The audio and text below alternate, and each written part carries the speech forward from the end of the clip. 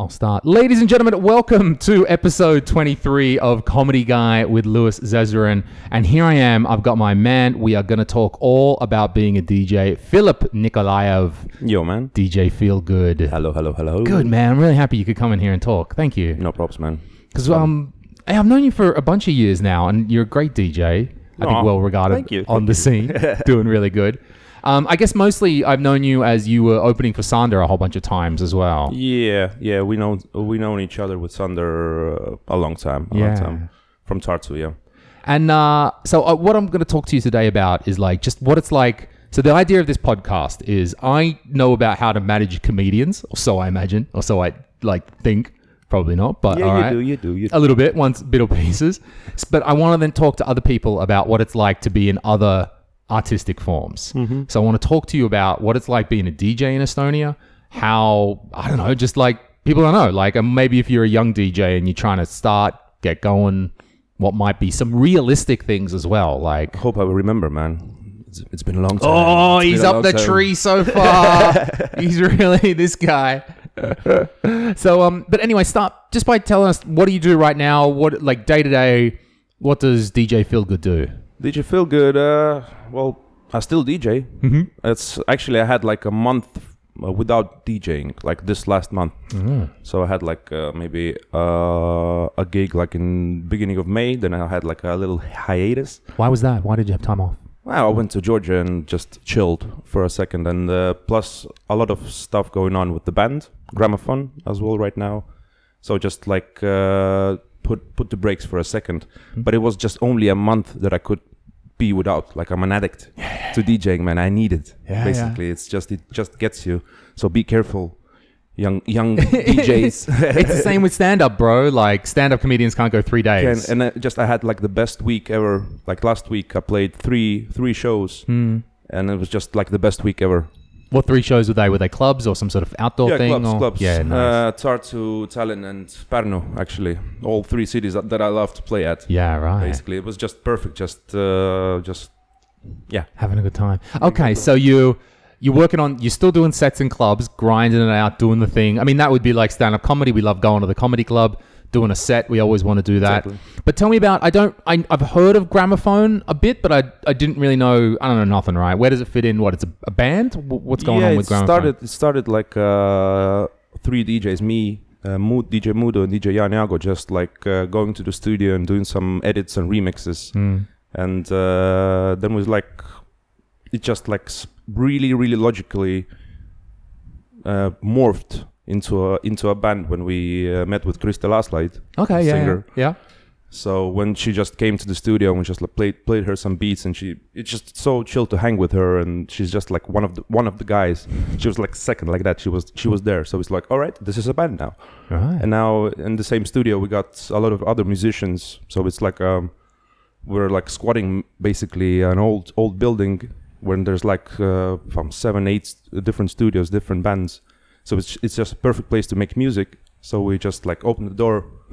Does somebody know how to play guitar? He's like, Raul Ojamaa coming. Yeah, I know. He's like Mr. Awards, Raul Ojamaa, if you know him. No, I don't know. Miljardit, the band. And, nice. Like written all sorts of good stuff. And he's like, yeah, I'm there. Does somebody know how to play bass? And Kostya Chibulevsky, the guy who plays at Vaiko Eplik and and his band Levski, he's like, yeah, I can sing as well. That's so fantastic, it's tremendous. Like, it's all a band now. Basically. So you're writing some music and you're going, oh, we need a guitar bit, we need a bass in here or something like that. Exactly. And why would you, in that instance, it just sounds cool, like you wouldn't just take a sample or something like that. You're like, no, I really want that real sound on this song. I think that's the thing that's unified us 3 DJs as well. Like the tastes of music that we love, the realness of it. You know, we sample a lot of stuff as well. I think it talks much about our history as well, because we've all been in bands before. Like Martin, he's like done 70 bands before that. I had like 3-4 bands in Tartu when I was before DJing. I was playing bass like in death metal bands. And stuff. Sweet! Oh, really? Death metal? Yeah, shit, bro! Black T-shirt and everything. Yeah. Black Sabbath T-shirt. Nice. So yeah, it's just much more fun to like record the real guitar and the real bass and just jamming, you know. Cool. Are you guys and what what with Gramophone, then you're doing live. I see you around. Are you doing a bunch of live stuff as well? Do you this day and age? This is very interesting. Then, so you're getting together. You're an ensemble. You're doing some good shit. Do you still work towards doing an album? Is that what the thing is now? Still? Yeah, I know where you're going with this. What's the thing? How do you release and package together music now? We just released an EP.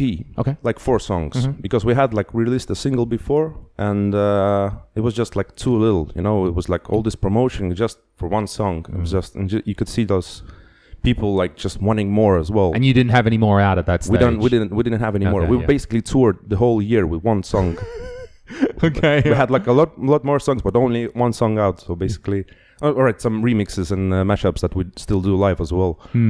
So we just wanted like to give a bit more. And you can see it right now, like now after the EP released, you can see people singing the lyrics and stuff, and they're like, "Oh shit, I know this song," you know. It's tremendous. So it's I think EPs is like the maximum for right now for us. I think we're just thinking about like next one to do it like in October, November, or some. How long is the EP, or how many tracks? It's maximum 5. So LP is like 5+, and so our EP was 4 songs. Nice. And how do you distribute that? How can people get that EP? Digitally. Okay. Right now we're doing just digital stuff, and we're actually our thing is because Tauri Birken, DJ Vazar, an old friend of mine, he just did a perfect artwork for it. So when we saw it, we're like, all right, we need this on vinyl. Because you just love those those artworks, like in the vinyls. That's like 50% why I buy vinyls is just, oh shit, that looks really nice. I need that at my house. So we're thinking of doing like when we release the second EP, we're gonna release them all together on one album. One vinyl, 2 EPs basically. And how do you, when you distribute digitally, where do you put it? Where is it for sale, for example? Everywhere basically. Amazon, Apple Music. Okay. Mostly in Estonia, people don't buy actually. Right. Streaming. So sure. Spotify is like. And you're on that. So is it both? Because I remember I have a little bit of experience with this because we put Artidol's first audio stand-up album to streaming services, but like so there's streaming services. So like, but that's Apple Music, and then there's the iTunes Store where you can buy a copy. So you put it on both of those, basically there's like a program you just like upload it, and then it uploads it everywhere. Right. Okay. You can buy it from Apple Music. You can buy it from Google Play. That's a tip for DJs actually. Always buy it from Google Play because it's better sound quality. iTunes is 256, so it's shittier, and they don't let you to re-download it. So you buy it once, you lose your computer or something, it's gone. You don't have it anymore. But there's a difference because that's the buying, not the streaming, right? Okay, but I can do both. I could go to Spotify and stream yours, or if I really like it, I could buy it, download it, keep it locally. Yeah. But I think only DJs are the ones who are buying it right now. Okay. Because nobody else, basically there's internet everywhere, and you can like go offline mode with Spotify and everything. So buying is like... even buying digitally is already, it's an old I think so basically. Too. I have that Apple Music subscription. I'm like, why would I? Yeah, exactly. Why would I do that? It's like, it's only for DJs. So basically, I buy a lot of music still. It's like, just I have to. But that's going to change, I think, in a sec as well. I just updated my Serato, the DVS I'm playing with. Okay, yep. And now it has a function. You can buy like from Tidal, Jay-Z's streaming service, and SoundCloud. You can buy like the streaming rights, so you can play. You can already DJ while streaming songs. No shit. And there's already like Spotify doing the same thing. Okay. Like and it's licensed for that, so you're paying a bit or whatever. So basically, I think like in 10 to 15 years, every DJ is gonna have every song basically. Sure. So you won't gonna have an excuse if anybody comes in like. Yo, my girl has a birthday. Can you play a birthday song? It's like, you always go like, fuck off, man. Yeah, because that's the excuse. Yeah, get the fuck out of here. Yeah, but you got Spotify, man. There's like everything's there. So we're running out of excuses. That's what I'm saying. Yeah, okay, that it's on the streaming services now, and yeah, I've had experience with that as well. We put Artidol's one up to some service, and for a certain amount of money, like it's not like we're getting a lot of streams of that, but also I noticed it seems to be that as well in Estonia, Spotify is abnormally larger. Like in the video world, YouTube is the big daddy, but then there's a little bit of Vimeo somewhere, and then in Estonia, like this second, like Spotify and the rest of the world is almost a second or third player, really.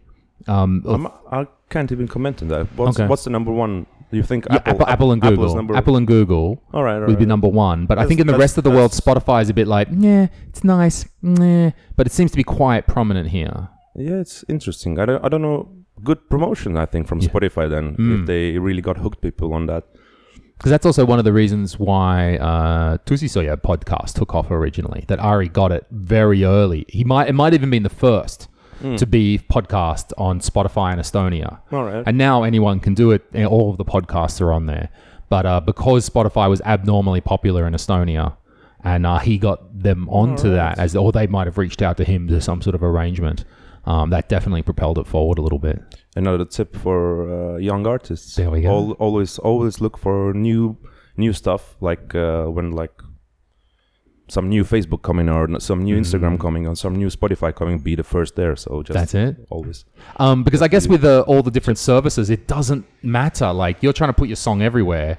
Like there's no risk to you to just put it on every goddamn service you can find, is there? No. It's the more the merrier. That's why I love.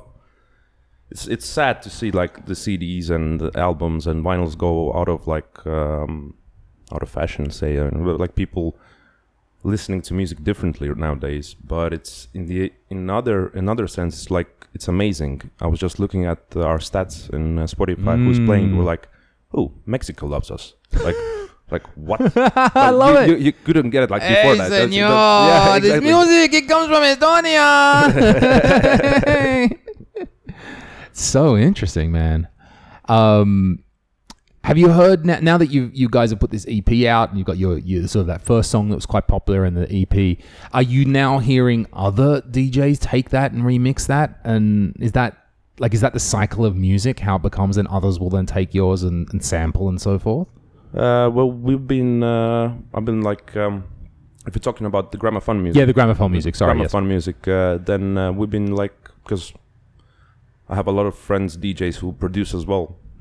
I've been just like sending them stems of the songs, like freely sending them. What's a stem? What do you mean by stem? Well, basically drums, guitars, everything like in a part. Oh, okay, right. It's a stem basically. We're sending them samples basically. The whole song, just going remix that, please. So I got like some people right now working on some cool remixes, I hope.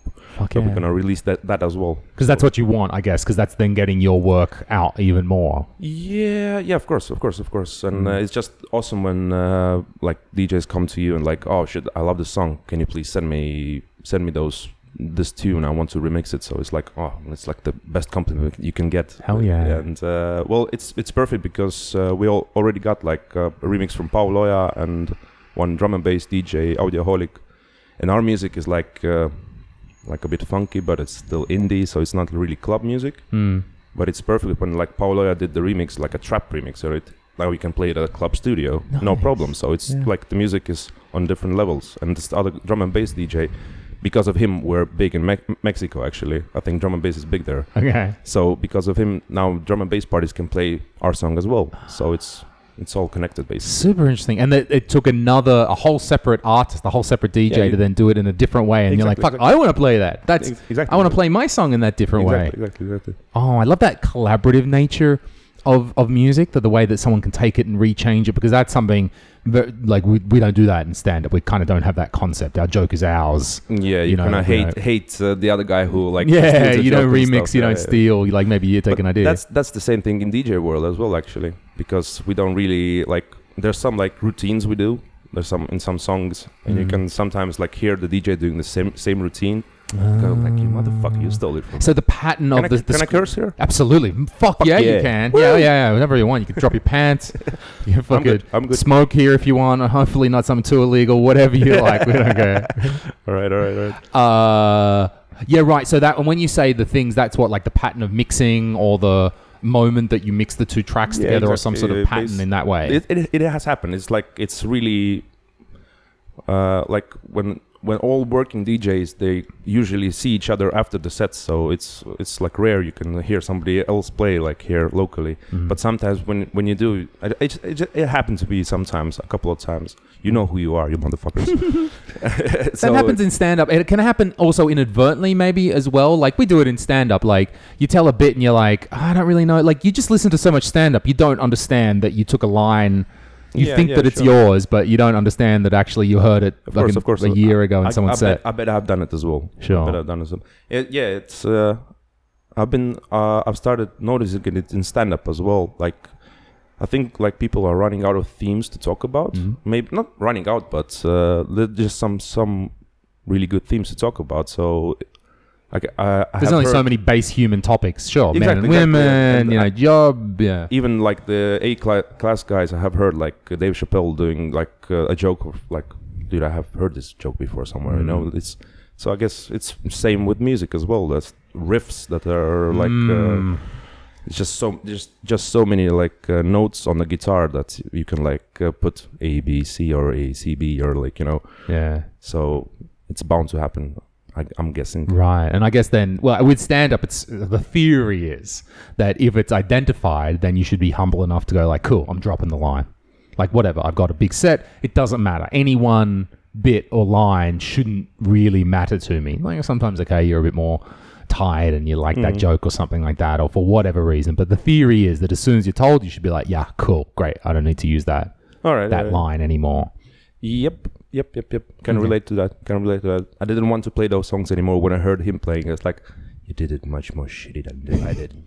Yeah. That could be another one. You ruined it for me, man. Yeah, maybe if it's your shit, you're still like, nah, fuck it. Nah. If someone else is doing it, I'm confident enough myself as an artist that I'm just going to go make some new stuff. It's fine. Cool. Exactly. That's the whole point. Like, you have to create new stuff and think of new stuff, I think. So maybe it's even good that they're maybe looking up to you and something like that. Maybe. It can also be that maybe I stole it from them, actually. I don't know. And maybe as well, maybe they don't even understand the protocols around listening and reuse and what is copying and what is influence. Like, people sometimes just come to stand up and they're like, yeah, I heard someone else say it, I'm saying it now. What's the problem? What? And they just genuinely don't know that that's not the done thing in this community. So maybe that can happen with younger DJs, and the problem would be then if it's someone who knows what the fuck they should be doing and then still does it, then this is a problem. Yeah, it's always good to have some older mentors and friends, who can like tell you that, basically. Well, that's why you're here, so we can impart some of this goddamn knowledge. Now, let's get a little bit more basic in DJing and shit, right? So you are DJ Feelgood. You're a DJ. We need a DJ. Quick, he's a DJ, and he does DJ things, right? But DJ is super broad thing that could mean so many different things. So if I think to myself, when I think people who are called DJ, right, just real flat, right? People who could be called DJ are the guy who works at the radio station. Technically, he's called... Guy named Damien Jr. or something like that. Damien Jr., he's there. The guy that works at the radio is called DJ. The guy that plays some tracks at someone's wedding is called DJ. Then someone who maybe takes 2 tracks and then mixes and combines them together is called DJ. The guy who plays some songs at the club could be DJ at varying levels. Or then also the guy who puts some new beats together, comes up with something kind of a bit new, has their own extra level of creative input, is also DJ, maybe edging on producer. Producer, yeah. That's edging on producer already, yeah. But yeah, disc jockey is what it means, basically, DJ. Yeah? Disc jockey, yeah. Yeah, disc jockey. So yeah, in my opinion, it's always been like this guy who can like make the party happen, basically. Like the guy who has like good musical tastes and just goes like, all right, this party needs this song, this let's fucking party, man. That's basically being a DJ, yeah. But yeah, of course, I don't know. And then there's varying levels of that. So then there's the guy who just plays the tracks. And then there's the guy who may be really great at not only choosing the song that's perfect for the party, but then mixing two songs together. And you're like, oh, this guy has produced a 45-minute set, which was really nicely mixed together and all the beats fit. And it really, there was no weird disjointed tracks together. That's like a whole extra level. Just like a on better, top of better that. DJ. A better DJ. Better Okay, DJ, sure. basically. But yeah, radio DJs, I think we can put them like aside because in my opinion, it's a bit different breed because it's like selectors. They some of them play. They have both. Like they do the radio shows and they do club nights and do whatever. But it's like two different genres basically. You're like selecting songs and you're playing it from zero to the end of the song, right? So, but a DJ is like usually the guy who's in the clubs. For me, That's why. It's the guy who goes in the clubs. He really enjoys the artwork of DJing. Okay. Like going from one song to another song, like listen to the key of it, like knowing the songs perfectly. Like you have to know the songs perfectly because how would you mix them now? How would you know where to go to the next song? Where's the bridge? Where's the everything basically? So it's just like, and plus you have to know what works when. Have to read the crowd. You have to like you can't like go at the club at 11 o'clock start playing bangers like all the single ladies and stuff like that. Okay. You can't do it. You can do it, but like it doesn't fit the mood. Yeah, So not only do you need to have the right track that comes next, but you got to fit the mood as well. Exactly. But it's really going interesting places like being DJ like this day because with this new technology, it basically everybody can do like mix like two songs like there's like auto mix and stuff like this. The computer does a little bit for you, or most of it for you. Yeah. So another tip for young DJs is practice still at home. You never know when you're gonna turn up in the club and there's like a pair of old CDJ 200s, like where there's nothing, just going basically, you won't go vinyl, but definitely practice at home just without all the computer stuff. And just try to do it by ear. Isn't that a bit like it's a bit like cheating to just let the computer mix it? Because then all you're really okay, you've got to know the song then still, and maybe you've got to know the point in the song when to say, hey, start the mixing here and all that. But is it then it takes the fun out of it, right? For me, it's like of course. Like I don't know if it's cheating because one of the like I can imagine that like most of the DJ who are playing big festivals, they're usually doing it with Automix. Wow, really? Because or even pre-recorded sets. Yeah. It might be. I'll like, plug the USB in. Yeah. But it's like it's totally understandable because they have like fucking $50,000 light shows with them with every song, so they can't screw up. It's like.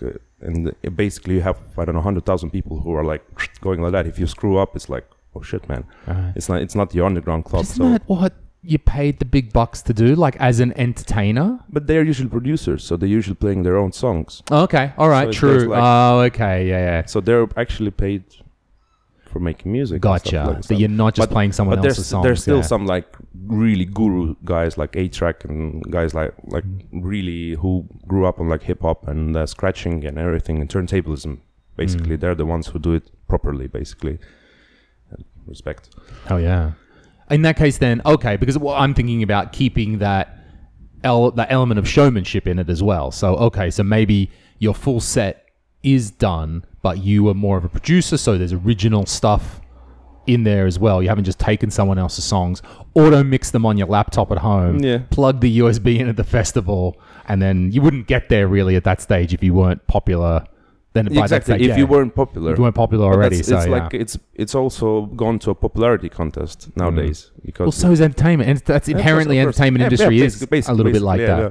You can just see those some young DJs coming in and basically, but they have so many friends, so that just the party works. And when the party works, then there's no problem. Basically, if the party's bumping, then there's like you can't really say anything like, "Oh, good job, man." You would Good need job. to have a plan for that though? Because you can only have your friends there so often. Maybe they're the fire starters. Maybe your friends of come course, a of little bit course, of often and a couple of times, but after a while, they're the you've gotta- perfect seed at the first party, basically. Sure. Like when you done practicing at home, when you're done practicing at home, when you're done practicing at home, basically invite. What's next? Yeah, okay. invite How do you invite get your next? friends over, have like a party with them, and that's how you get your own party. I think Oh yeah. that's another. How you learn to do that art form, that's that because- master of that. I think one of the essential things of like being a DJ, it's not compulsory, but I think it's really good to have your own party where you can invite other DJs who will in the future invite you to other places to go to. So it's like a startup basically. Sure. So I think you're gonna need your friends when you're doing this. Yeah, okay. That to have your own party means that you get a chance to do it your way, create your experience too, and maybe it's at your house or whatever, a small local place or something like that, something that you do and a whole bunch of friends come along, you get that experience. Little bar somewhere. Okay, I can imagine that's a little bit like when young comedians make their own little open mic show in some bar or something like that. Certainly the favors get paid forward, yeah? Yeah, you gotta practice on your friends first before you gotta go to the big stages, right? Yeah, well, in the little bit of the difficulty with stand-up is that you need some sort of genuine crowd. Mm-hmm. So, I mean... really honest friends. Yeah, that's going to be the tough one. That's where stand-up might just differ slightly. That I probably shouldn't get the local cafe and only get my friends. That's just... it's a little bit too much cheating in stand-up, where I can see that works with the DJ. That's a cool thing. My friends are coming along having a party. But if those friends are laughing a bit too easily... It's not, of course. Yeah, but I can see that if you need a very easy entry point. I mean, we used to do it back in the day, back in Club Privé, when we had those original stand-up comedy with Lewis and Eric in Club Privé. What year was that? Oh, shit, bro. 2010? It was early on. It was... The first shows were in Drink Bar, and then we were standing on the coffee table doing it Drink Bar, and then eventually we convinced Kuno and Enar to let us come in and do it. It was the only place that would let us do it. I even heard them from Tartu. Like I heard about the Drink Bar coffee shit. table stuff. Yeah. I heard it's like you were getting really big like at that time. Ah, cool.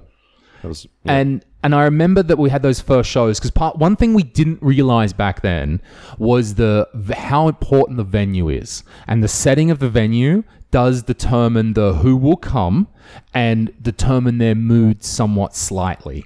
Definitely. And I think what we didn't realize in the beginning, that because Privé, especially back then, this is 9+ years ago now, Privé was more relevant then. Personal opinion. It's not very relevant right now, but just a personal opinion. Truth. Church. And so, but the people, that meant that a certain type of people, even if it was just a comedy night, still a certain type of person tended to come to Privé. They were dressing up nice. Also, because back in the day, Estonians didn't quite get what stand-up was. They thought it was a bit closer to theatre. So they were dressing up like they were going to the theatre. No way. So we've got a little bit, and we can still see it. When we do a small town, we will see, like, we know that it's the first timers when you get all the people dressed up very nicely to come to the show. And we've had... It's nice when people dress up. No, it's nice, but we've had like 2 successive gigs. I think it was at Pärnu Kontserdimaja, where the first one was like pretty much sold out, but there was a lot of people dressed really nicely in the Sunday best, the suits, the formal outfits. And then 6 months later, we did it again with a different show, and there was lower audience, but they were all cool young people. Hardly anyone was in a suit. There was no people on their Sunday best, and we prefer that. I'd rather... I mean, it's cool that all the people come. Don't get me wrong, right? But I would still prefer that, like, that was like, this is our audience. And it doesn't matter that it's only 80% full. Because now we've got just our people. Because that's... Especially growing well, I'd love to sell all the tickets. And I don't mind who listens. They're the true core fans who are really going to go crazy about us and talk about us and talk to their friends and all that shit. So Club Privé, how did you do that back there? Like, you have like seats or like people standing up? We brought in the seats. Oh, really? So they brought in the seats and we were standing on the stage. There's big with dots. those stairs. Yeah, sheets. thankfully I didn't have to do that. Yeah, there was some poor fucking delivery guy had to do that. All right. And I remember that because of the combination of that, it was new to Estonians, okay, Estonians being Estonians and being a bit, difficult to come out of the shell, them being a bit more formal and a bit more formal in Club Privé, it was hard to get them to laugh at the start because they hadn't got how this thing works yet. Yeah, I think the club was like smelling of sweat and everything. Oh my god, that smell! And then they would only it's really hard to laugh at that smell, fucking man. offer like €6 Carlsberg beers, and it wasn't a good match in the end. We understood after a while. Like, appreciate that NR gave us the shot, and that was cool. But in the end, it wasn't that venue. We understood wasn't a good match for us. And yeah, we had to insert our friends. We understood after a while. We got like probably 10 of our friends through that audience, and that was enough to start the fire. We didn't start the fire. Like, it was that, and that got the laughter going. course, So we did the same thing. We inserted our friends to. Yeah, that's how you start up basically. That's my pro tip for young DJs as well. Practice at home, and then do a party for your friends. And it's when they won't come, then find something else to do. Fuck those guys. Come to my fucking party. I'll put pizza on and everything. Okay, focus. Right. Okay. So you started that, and then right. So do you have to make it? Okay. Sorry. Go ahead. Have you done comedy in Illegard in Tartu? You know the Yeah. I'm trying to think if we ever. because that's a perfect cellar for like it has this like I don't know how it is right now, but it was like a segue for me because No. my first gig was there. Oh shit. So I just remember that because I think it's a perfect place with that brick walls and stuff like that. It's like a comedy cellar. It basically. is. If I'm trying to think, if we did back in the day, maybe it was one open mic. I can't quite remember, but it was never regular if we had something there. But I was always a bit hesitant about Illegard, exactly because of that brick wall in the middle. It divides the room. Where maybe not such of a problem for you. You put another speaker in there, we're dancing. I mean, they want to see you. Dance room in the one and the chill room in the others. Maybe suits your style a bit more. I was always concerned I haven't been there for 10 years. About that big brick thing. Anytime you separate the room, people can't help but talk. They're in a separate part. Of course. Sometimes it can work. It worked really well at the old Perning out there next to the university, Taltech. Unfortunately, it's closed down now, Perning. No way. Yeah, fair enough. Those guys kept it going for quite some time. So they finished school and they're like... or yeah, I don't know. Students were doing that, can right? No, they're pretty professional.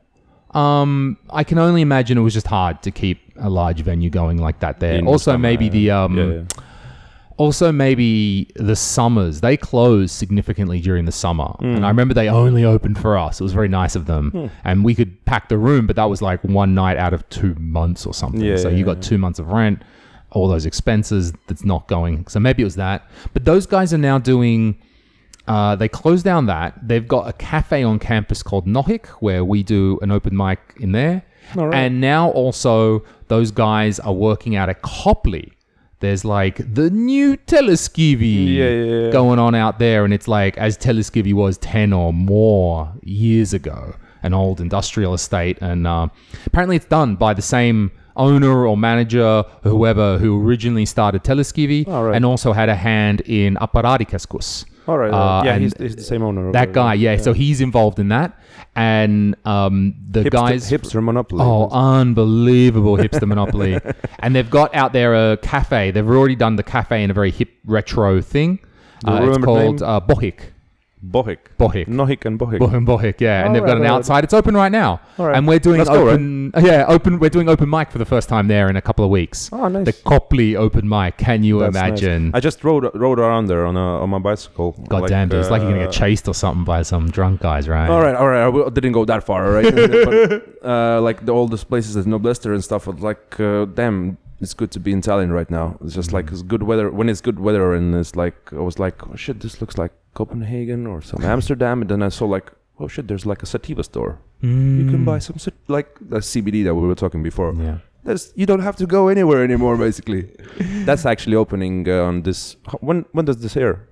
As soon as possible, as soon as I put it up next couple of days. All right, so Saturday, the Sativa store, they're opening here in Baltiam as well. Oh yeah, but they've got that. I bought some the other day from there. They got the container there in the car park. It's turning into a coffee shop basically, so you can smoke it there, like a terrace and everything. Oh yes, Finally, it's happening. So if you guys haven't heard of this, so the idea is that the CBD has been legal in Estonia for a while, and CBD is marijuana without the THC. It's the psychoactive bit. It's bred out, or they've done something to it. So, and I think the law technically says as long as it's below 0.3% THC. 0.2. 0.2. Okay. 0.2. And it's supposed to. It doesn't get you high like marijuana does, but it's got some of the calming effects, and it's talked a lot about. There's a lot of can help with a lot of different ailments. People take it for anxiety. Still and has things. the medical features of marijuana, but without being it like a drug, basically, without fucking you up. I like it. I'm a huge fan that it's there. I've just tried it. I fell asleep with the amnesia haze, actually. So it works. It works actually, people. Because I'm now, as I was saying before, I am now 25 days without marijuana. I have not smoked in 25 You want a days. Fuck yeah, I want a cookie, bro. I'm pretty good. Are you eating less as well? Yeah, okay. There's a balance there for sure. When you're high, you can't help. I was solving this problem by just not having food at home. I would sit at home and get high and just simply have no options torture, to man. eat. So nothing. So now I can actually, I'm putting food in my fridge. I can think about a day ahead in the future, maybe. Right. I'm getting a little bit more. Head is clear, man. Head is clear. I'm thinking clearer. I'm feeling better. But I have been smoking CBD to help with the physical. Like sometimes you just sit at home, you're like, oh fuck. Plus the habit stuff, right? Yes, the habit, like that part. Yeah. And a little bit does, especially I'm past it now, but at first the sleep is really bad. When you have a heavy weed habit and then you get off it, it takes you a while. The dreams get really harsh. Like they're very, I don't know if I have a better word for it. They're very hard. They're very intense. Not a nightmare. It's not scary like a nightmare. You just remember stuff. Maybe it's coming back. So I think I'm through that. Now that I'm more than 3 weeks away, I'm sleeping better again. But it was helping me with that sleep at the beginning as well, to smoke a little CBD before bed. For me, it was I turned to cigarettes actually. Because it was like, I don't know, 2011 that I like stopped like doing it like every day basically. So for me it was just like going to cigarettes, and they just like made it into a habit, just like because I needed the habit of just like having like a sure, that physical like thing. Exactly. That comfort. Cigarettes basically. Okay. Are you still a smoker? Yes. But I think we traveled far from our topics. Oh, it's good, man. It's good. We could talk about different stuff. So, okay. So if you're young, okay. So let's say you're at home, you're a young person, you're mixing some songs. That's what I wanted to know. When you said you've got to know your music and you need to know your songs, and you really need to know, because you said I need to know at this point is a good time to mix, and maybe you know some information about the speed or the beats or something. Like, do you write that shit down? Do you have like a little notebook? Like this song and that song and these beats? No. It's mostly like, most of the songs you basically can, you basically know where it's going. So we listen to it like a couple of times. You basically, all right. You basically remember like, okay, this bridge or this. You just, I think it's the only thing that I remember, because I'm really bad with names and stuff like that to remember stuff. But like remember like the musical notes and where it goes. This like I remember in music, but it really helps. If you don't know, you can still play. And like playing house music, it's you have like 2 minutes of intros and 2 minutes of outros, so it's like easier to do it. But like with basically you have like what you call them? God damn it, brain no work. Got a muster in English. Okay. It's basically you have like the intro, the verse, a bridge. Verse, chorus. The chorus. You have all those things, but in different types of styles, they usually they're the same. Like, you know, they have like the build up of the song, of the pop song. Oh, is okay. The same usually structure or same something like that. structure, Yeah, okay. So you can pick it. You start to learn to pick. So it's there's like a system to it, basically. That might be the same way that, because I've listened to so much Estonian stand-up comedy and basically not understanding it. If it's new and in Estonian, if I've heard it in English, I can pick it in Estonian and I can follow along. But if it's like a totally new bit, I generally can't decipher it and translate it on the fly myself. But I can tell you when they're about to hit a punchline. I can hear the rhythm. I can hear nah. I can hear them building, and sometimes I'm like, why wasn't there a punchline there? Sometimes I'm a bit like, that bit, why put a punchline in the middle of that laughing? bit? Yeah, there should be. And is it just that there wasn't meant to be, or is this the shitty bit that no one laughed at potentially? But yeah, I can hear that rhythm. By not understanding the words, I've learnt so much more about the structure of stand-up because now I hear the rhythm, the tone, the pacing, and I can almost judge a young notwithstanding whether the crowd is laughing or not, of course, right? That's the obvious fucking giveaway. But I can almost help completely help a young stand-up comedian in Estonian at a basic level just from hearing all the other bits. That's really cool, man. Hours and hours of listening to those fuckers. Oh my God. So many. So let's say, okay, so you want to be a DJ and you're getting better at mixing, you're learning your songs, you're learning how to do that together, and maybe you put together your own party.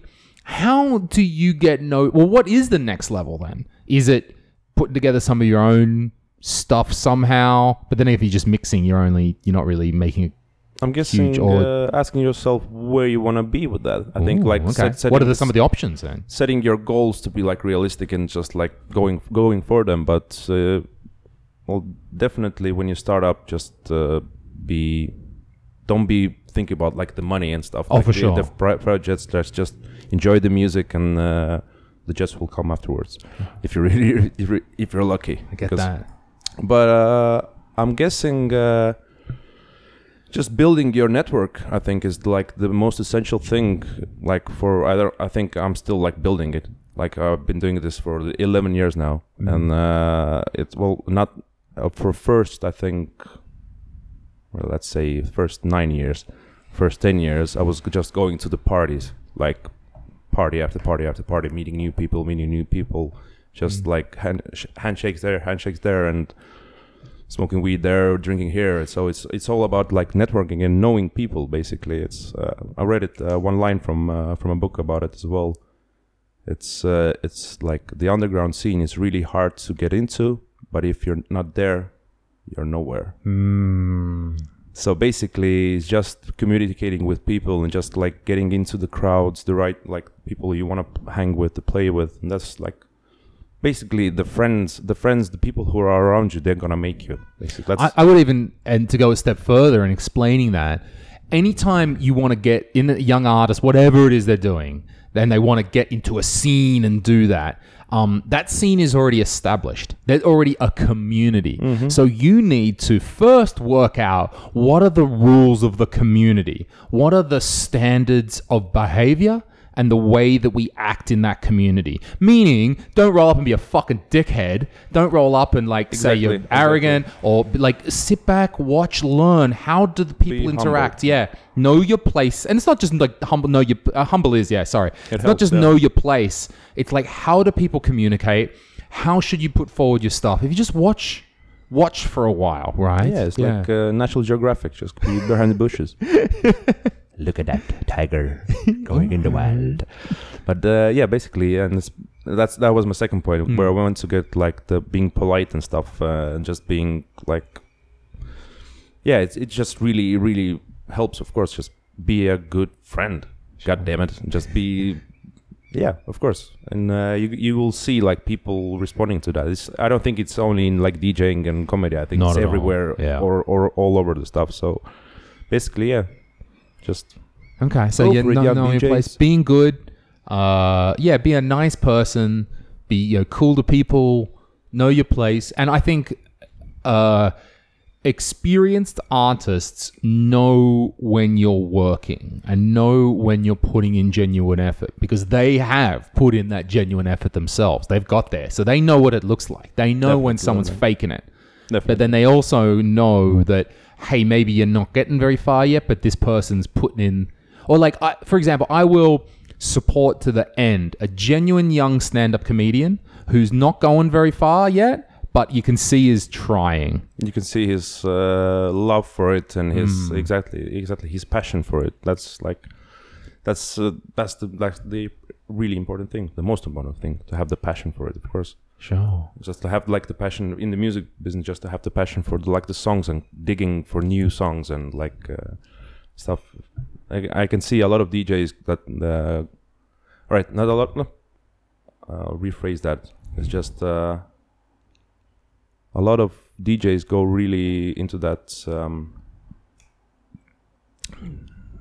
Again, the barrier of English. Come on. Yeah, come no, on, man, you're Phil, doing great. Phil, You're doing Phil, great. We come can on. chill. This is a podcast. We don't have to rush. Yeah, you can cut it out. Everything's good.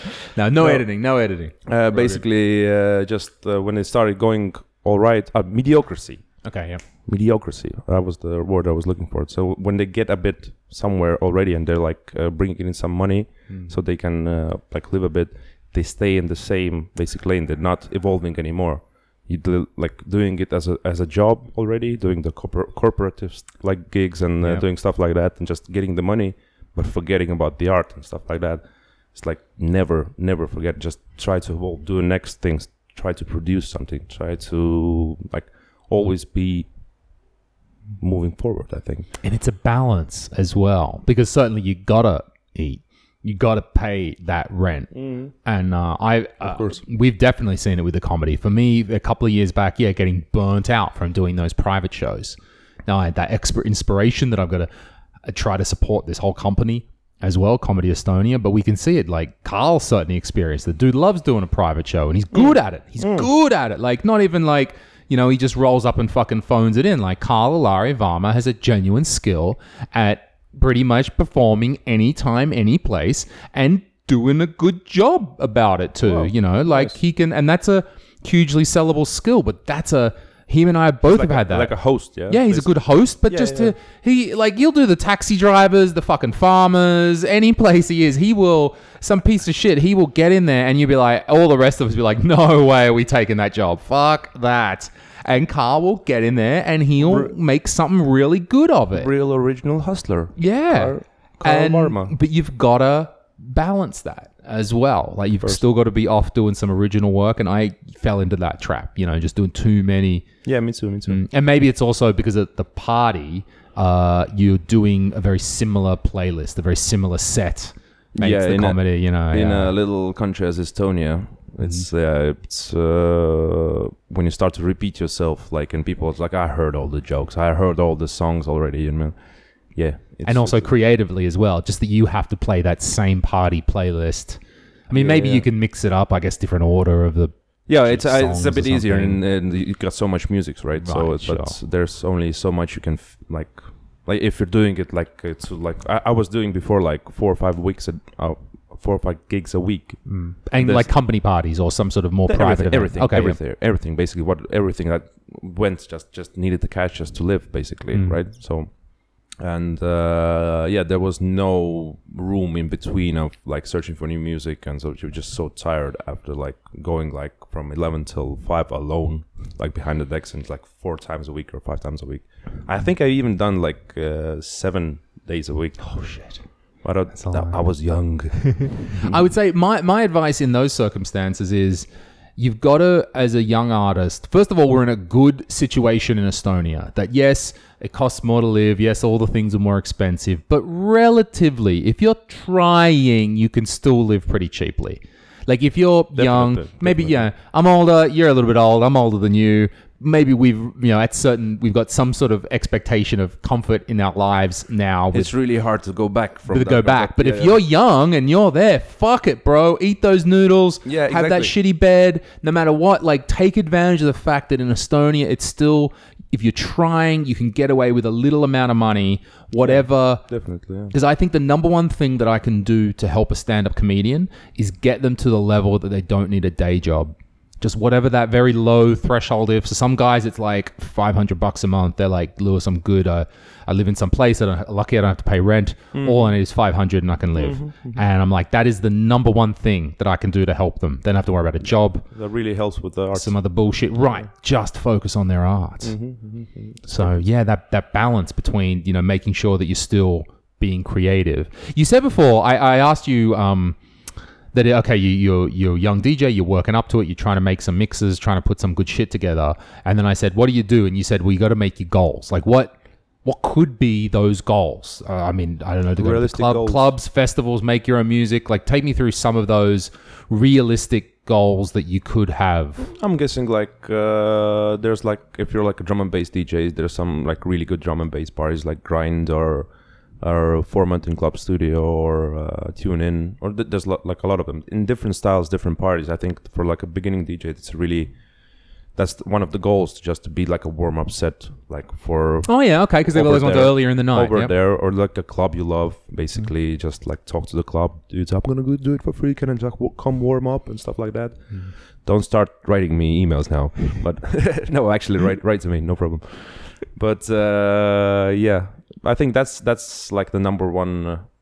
Right, all right. It's after when you have practiced at home and you're solid with that. You have a couple of mixtapes like under your belt, like what you can send that you'd be proud of.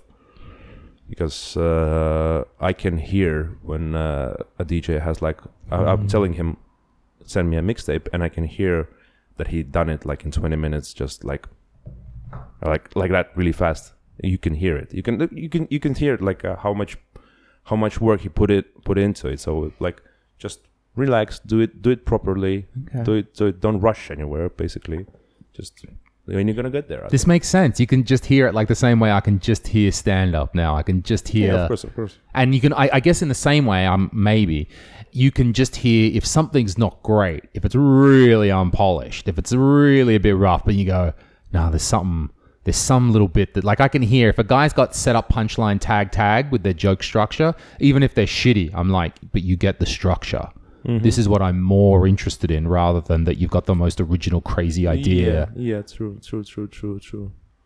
Yeah, there's another factor is like the quality, of course, of the music and the what kind of music you play in that sense, and that's like that's where we come back to the place, know your crowd, know where you're going to, in which club. So basically, if you like put up a EDM mixtape with like festival bangers and you want to come to play at Club Studio, then I know you don't know where you want to be playing at, because this is not the place for that. Right? So basically, that what we talked about before, like knowing the crowds, just being like, go to the clubs. Basically, I'm hopeful that when a DJ wants to play at some club, he's been there at least 10 times before. Makes sense. Because then you know what works. Otherwise, what the fuck are you being a DJ if you're not going to clubs, listen to music? Exactly. So yeah. Okay, know the clubs, know where that music is played, understand what's there. So when you talk to that booking manager there, whoever's program manager, whoever's looking after it, you can speak somewhat intelligently about what happens there. Of course, and it's really tricky because music is, it's like different tastes, different people. Sure. So, and I think they've been like talking about music, like what's good, what's bad for like ages, like since Beethoven, Mozart. They've been talking like, I don't like this and I like that, but it's just taste basically. Nothing's good or bad, in my opinion. I think there's styles as well. Like I try to frame it. Also in terms of like with Comedy Estonia and the groups that we have. I frame it as like, it's not so much are you a good or a bad artist. That's not necessarily for me to judge. I mean, maybe it is, but it's not. It's not for me like to say, oh, your art is bad. What you do is bad. It's just like, I think of it more like, what are your values and your goals? That's what I think about with our Comedy Estonia crew anyway. Like, why would someone be in the Comedy Estonia crew and not be in the Comedy Estonia crew, right? Like, it's not like you're good or bad. It's not like, oh, only good ones are here, or we have people that are struggling as well on our open mic who are trying. But it's like, what are the values you have as a comedian? Do you want to work? Do you want to try? Do you humble? Do you want to go somewhere? Do you want to help the crew get somewhere and then go along with that? It's easier for me to frame that now in terms of values. Are you values and goals? Because if you just go, yo, shit, get the fuck out of here. This pisses them off. This is bad. Everyone. And then also, it appears arbitrary to people. They go, what if Lewis thinks I'm shit? I'm out. I'm like, no. You can be as shit as you want as long as you're trying. As long as you have the same goals as us. That shit, get the fuck out. That's what we usually say at song requests at like 2:30. Like, I think there was like a good meme somewhere in the internet, like Samuel Jackson on the one picture, like a DJ the first 30 minutes of his set, and there's like on song requests, and Samuel Jackson's really polite, like, yeah, what song? And the other picture is, I think, from like Django Unchained, when he's all like bloodied up and really angry. He's like, what, motherfucker? It's like at 4:30 or something. DJ's at 4 o'clock. At the club, is there ever a time when you can go and ask the DJ for a request? No. It's all right. For me, it's really depends at what time they're gonna come ask me that. It's How so? at beginning of night. There's like, he's like, there's not a lot of people there. People just maybe chilling, not dancing at they just come in, just say, hey, do you know the song? Being polite over there. I always hear them out. First hear them out, then screw them. Because it happens really, really rare, but sometimes they have really good songs. They have really good songs, but mostly it's like, it's just like, bleh. And no, in my opinion, you shouldn't come to a DJ, and you just go listen to Spotify at home if you want to listen to your song and stuff like that. This is true. You've come there to enjoy the artist, enjoy the goddamn fucking artist. Exactly.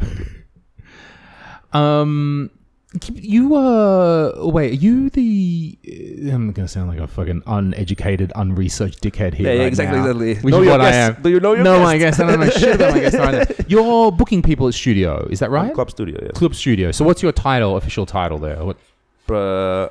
I actually been thinking about it, because program manager in English, it means like IT stuff. Oh, right. No, Programjuht in Estonian is like the musical program manager. Basically. Program can have two definitions in English. All right. You can be a program manager. Yeah, okay, I see what you mean, Program like a program. manager, Program. Yeah. Event manager. Event manager, right, yeah. Booking manager. So, yeah. So it's your job to determine what DJs play at studio. Exactly. This is correct. Okay. Could it be that, because sometimes you have, not often, if I remember from Rena's days, from Rena Rios. I've had Rena on here as well on the podcast. All right, cool. And because I know her back when she was working in Privé. That's how we know each other from those days. So we go back old school. She's and cool. she's fantastic. Hi, Rena. I hope you're listening. And because she's in charge of all of that fucking Andrea Bocelli marketing that's out there. Right. She's working, I think it's Monster. I don't want to speak too far out of school, but I believe it's Monster who are promoting Andrea Bocelli. I don't even know. And she's in head of marketing. So she's the one putting all those goddamn Andrea Bocelli posters everywhere. All right, yeah. I've seen the posters, yeah. Yeah, I think everyone in goddamn Estonia and all surrounding countries has seen those posters. Where's that gig? Songground. Really? Laulaval, yeah, man, yeah. Right. So, as she said to me the other day, she said, yeah, we basically, I mean, it's a Songground. There's unlimited tickets. You know, there's almost unlimited amount of people that can 50,000 plus that can fit into that goddamn place. So they just keep going and selling. And I'm very fascinated by it. But more that goes on, the more I think, I don't want to be a promoter selling 50,000 tickets. Oh, shit. You don't want to be a promoter selling tickets for Sweet Spots Festival. Oh. The cancel. That was the headline that got cancelled, right? And then... I can't really comment on that. Okay. No, just go to facts. The facts, if I understand, the facts were that the main headliner of Sweet Spot Festival got cancelled. And so then that obviously produced some difficulty with the audience, that they said, hey, we really want to see this main headliner, but we bought this ticket and that was very much a grey zone then of might be how much. Might be. I'm trying to reel him in here. I'm not trying to hijack anyone. I'm just trying to talk about facts. I know. And there was a good one that it was like, if you had bought the day ticket, then there was some argument that, okay, maybe if you'd bought the day ticket, then you could argue that you were there just to see that headliner, or majority to see that headliner, so you were somewhat in for a refund. But if you had bought the 2-day ticket, then you were like, well, then that was more evidence that you were there for the festival and not just the headliner. So they weren't. Now, I can't remember, is that what they did, or is that what I made up in my mind? Because that I thought was a resolution. The thing is, I think they're buying all the tickets back. All the tickets. Wait, hold on. That was last year. Are we talking about something this year? Am I? Yeah, it just got cancelled. Like, right. on Monday. Oh, Lewis has no idea about nothing. I'm talking about last year. Oh, Yeah, okay. So the whole thing got cancelled. Yeah, okay. so you can see like the Estonian artists who were supposed to play there. Everybody's like doing their own sets and their own. Okay. So we're actually playing 28th, the same as the festival. We should have been playing there. Oh, at the festival, right? You guys were booked. And Gramophone. Gramophone, yeah. Now we're Right. playing at live. So if you haven't seen us live, that's a place you're gonna come. Where? to. Live? Where? Live. Oh, live. Down at the Live. water. Down near the water, Yeah, right? yeah, Yeah. Maurice's club. Maurice runs that, doesn't Yeah, she? exactly. I know Maurice. Okay. Oh, so you're on the list already. All right. So you're coming, right? Yeah, put me on the list. I don't know if Maurice wants to put me on the list. We'll see. Anyway, but you can put me on the list. No problem. Okay, so I mean, I'm not trying to like talk shit about no one, right? Just trying to stick to facts and be that. Do we know why that event was cancelled? I don't know how much I can talk about it, actually. Oh, okay, because you're a bit privy to information behind the scenes. I don't know how Okay. much Dave talked about it, but... Fair enough. But the event's But, you been know, okay. Yeah, it's cancelled. It's... Fair enough. let's say that... let's not talk No, about fair it. enough. Of course, if you're an artist, then you have some extra information that may not be, relevant to say here. So, okay, Just that's look at the Weekend Festival, why it got cancelled, or why... Just go from there. It's Was like, it the same people? It's the same guy. One Oh, okay. Well, this is where Lewis can start making conjecture because I'm not involved, so I can now. But although, as I understood, and again, Phil doesn't have to correct me here or anything guy. like this. I'm not here. He's not here, so the fucking Weekend guys packed up, took a bunch of money or something. Allegedly, we're going to put this out allegedly. These are just rumors that I hear, and then fucked off and the whole They thing. didn't pay anyone. They didn't pay anyone, right?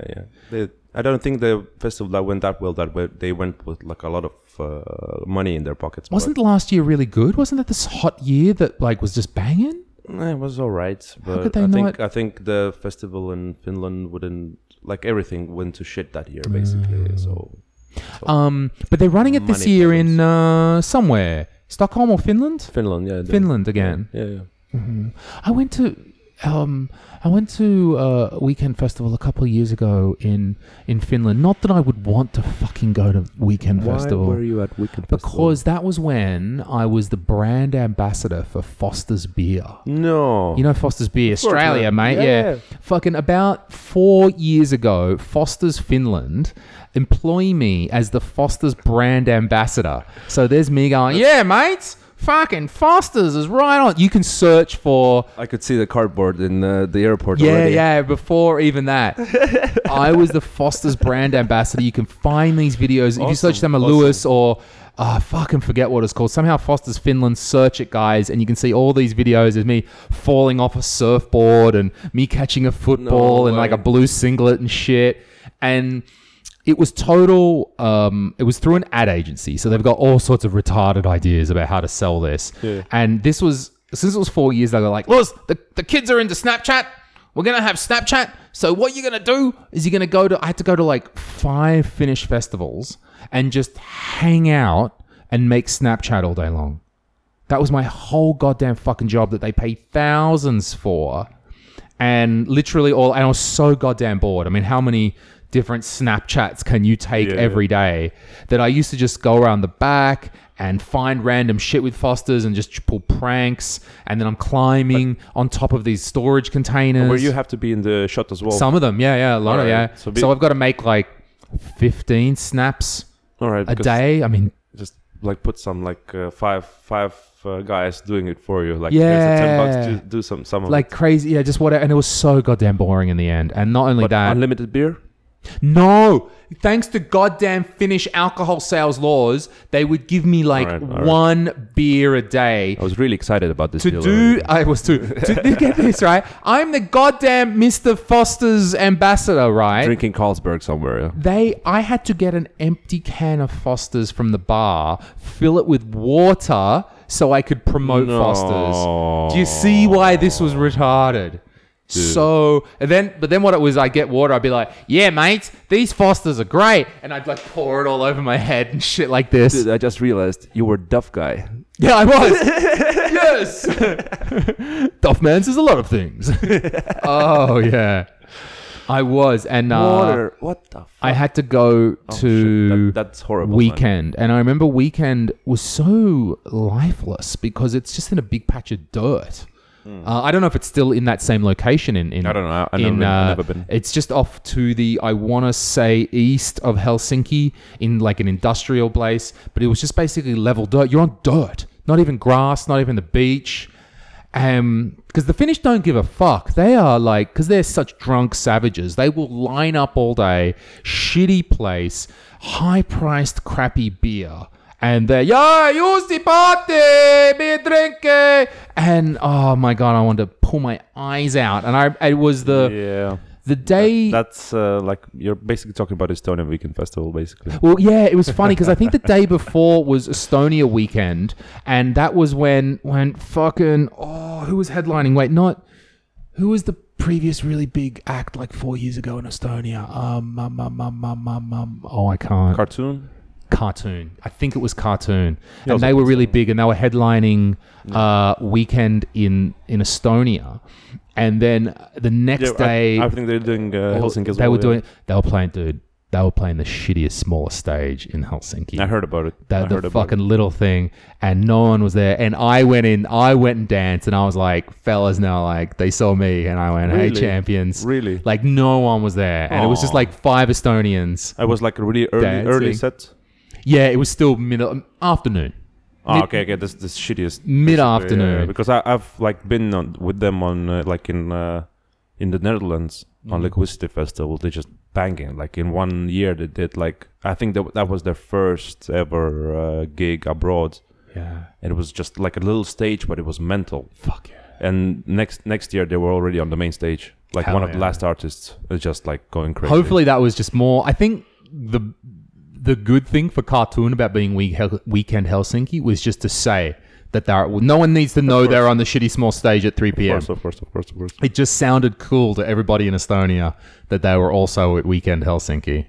That actually works for starting DJs as well. That's a good pro tip as well. How so? Tell me. Try to get, when you go abroad somewhere, just try to get some contacts from abroad as well, because that's really good for you when like the local guys here, the local promoters look at you. Oh, he has played abroad. You know, that's totally different. That's really good experience. That's totally different stuff. So you gotta need that as well. How, bringing it back to the DJ thing, I'm trying to. Okay, so Sweet Spot is interesting. I'll think of more to say about that. I'll investigate. I'll think more about that. I'm gonna read into more about that and how that, because I'm actually really sad. I'm very. Oh yeah, I mean it's not good when something gets cancelled. Such good bands were gonna play there. Muramasa was playing, and Honna was gonna play there. I was actually looking forward to just seeing those cool bands, and actually it was a really good festival last year. And it's right in the center, which I think is very cool as well. Yeah, perfect. You don't have to go to. You can go shower at home and go back. You know, you don't have to be in a tent somewhere. How? So getting back to when you're a young DJ working your way up. So let's not. Maybe we don't need to comment on studio, but if you're going somewhere else, like how long should I play for free for? Because this is the tough part when you're a young artist. You're like getting exposure, and there's a balance there between exposure and being humble. Hey man, hey Phil, I see your booking. I appreciate you don't know who I am. I'd like to offer my services. I'm trying to be a humble guy. I'm not trying to demand money. On the other hand, one doesn't want to be taken advantage of forever. One doesn't want to, just devalue one's services in general, without telling numbers about what, definitely what your club books for. How do you balance off those two things? I think number one thing is just when you rock a party, when you're just that confident in yourself, of course, ask for money. Nobody is gonna be like no, we're not gonna pay. If they see you just like doing really well, of course it's.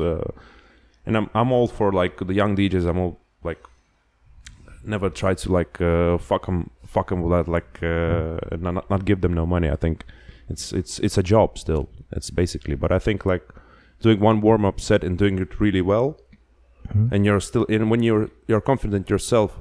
about asking, then it's the right thing. If you're like did that warm up and it was shitty, it was like not so like confident in yourself, you think you need to practice more, then talk about it openly. You can come for another warm up set, do it better.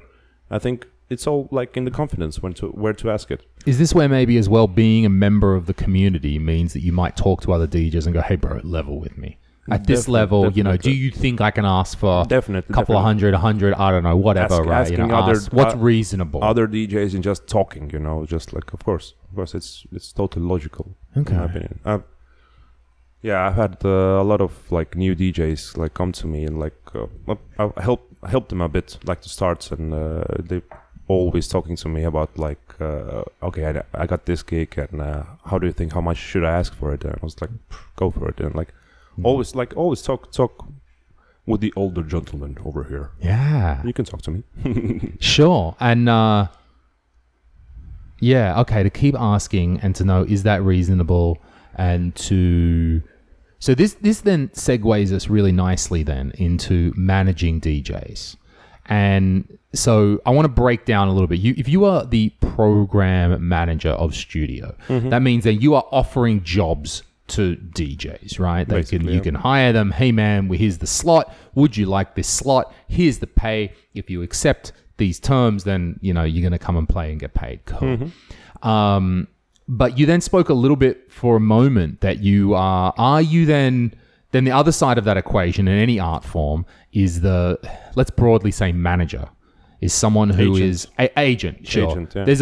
There is a more of a I don't think there is an agent for DJs in Estonia, or is there? Well, it's all done like people just know everybody, and just it's done like. Sure. I'll break it down for the audience, for people who don't quite get the definition between those two. In America, it's easier to understand this in the American context, because what happened in like the turn of the century or the 20s or something was the big movie studios were huge. Movies were just a thing for the first time, and the big movie studios controlled everything, and so they were making fuck tons of money, and the actors weren't making nothing.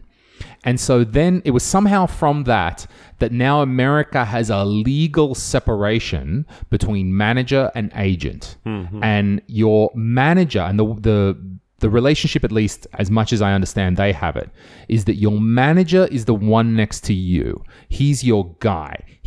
Or she, pardon me, absolutely. They're your friend, like they're your one, right? Extension of the band. Your mentor, whatever you kind of want to think about it in that way. So they are helping to guide your career, helping you make choices. And then you have different agents that your manager talks to. There is one agent, at least let's say a general entertainer, one agent who books your live work, one agent who books TV, one who books movies, one who signs and tries to get you a book deal.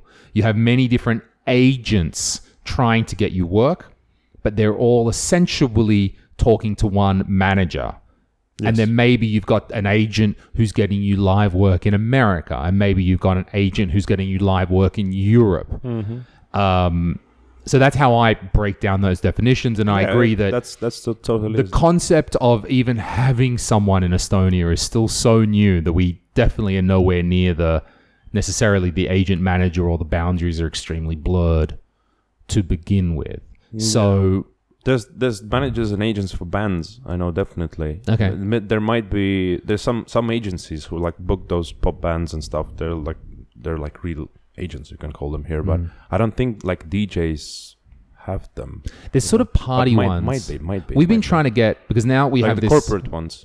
I think for corporate ones, we have this great new sales manager, Christina, who's been out now for Comedy Estonia, trying to sell us. Because up until, I want to say 3 or 4 months ago, we never did active sales, like to sell to the companies, the company party, the birthday party, whatever. It was always people coming to us. And so fucking So those lazy. Like agencies in between those? No, there was no one in between. It was either a company would come to us, so hey, we're the big IT company, and Lewis, we want you to come and do the comedy at our party. All right. Cool. So there was that. Or they're not really agents, but the other big one was the event companies. Event companies. But that's again different. That's not quite an agency or a manager. Yeah, it's something it's when you got different like, again. It's when you got like a couple of them with you working at like as a DJ when you got and you proved yourself to them, it just like basically works like an agent because you only do corporate gigs with them. Basically, it is like that. You're right. So we were only doing that for a while, and now Christina is actually out there actively doing sales, approaching companies, having a better relationship with the event companies. And one of the things we were just discussing is that there are some of these websites out there that are like a booking website that you can go onto the website and you're like, I want to book, we're going to have an event, I think, let's say private event, and how much does Taukara cost? And how much does Sissy cost? And how much does some other sort of entertainer? And there'll be a range of DJs. And I guess if you're having a party, arranging it yourself, you can go to that website. And we are going to try to put our artists on those as well, which we've also never done before. Rosters, I guess some sort of roster, yeah. So that... wait, sorry. That was the page was where? Which one was that? I don't know the names of them. I just know there are some of these ones. You go and you look, and some of them actually have the price you can pull down, and no doubt it's a highly inflated dickhead off the street price, but you can see the difference if you want Taukara. Okay, there's the big one, and probably Udo's a bit, but Sissy's a bit less because she didn't win, but she's still pretty popular. And, there's a different, somehow some bullshit scale ratings for everybody.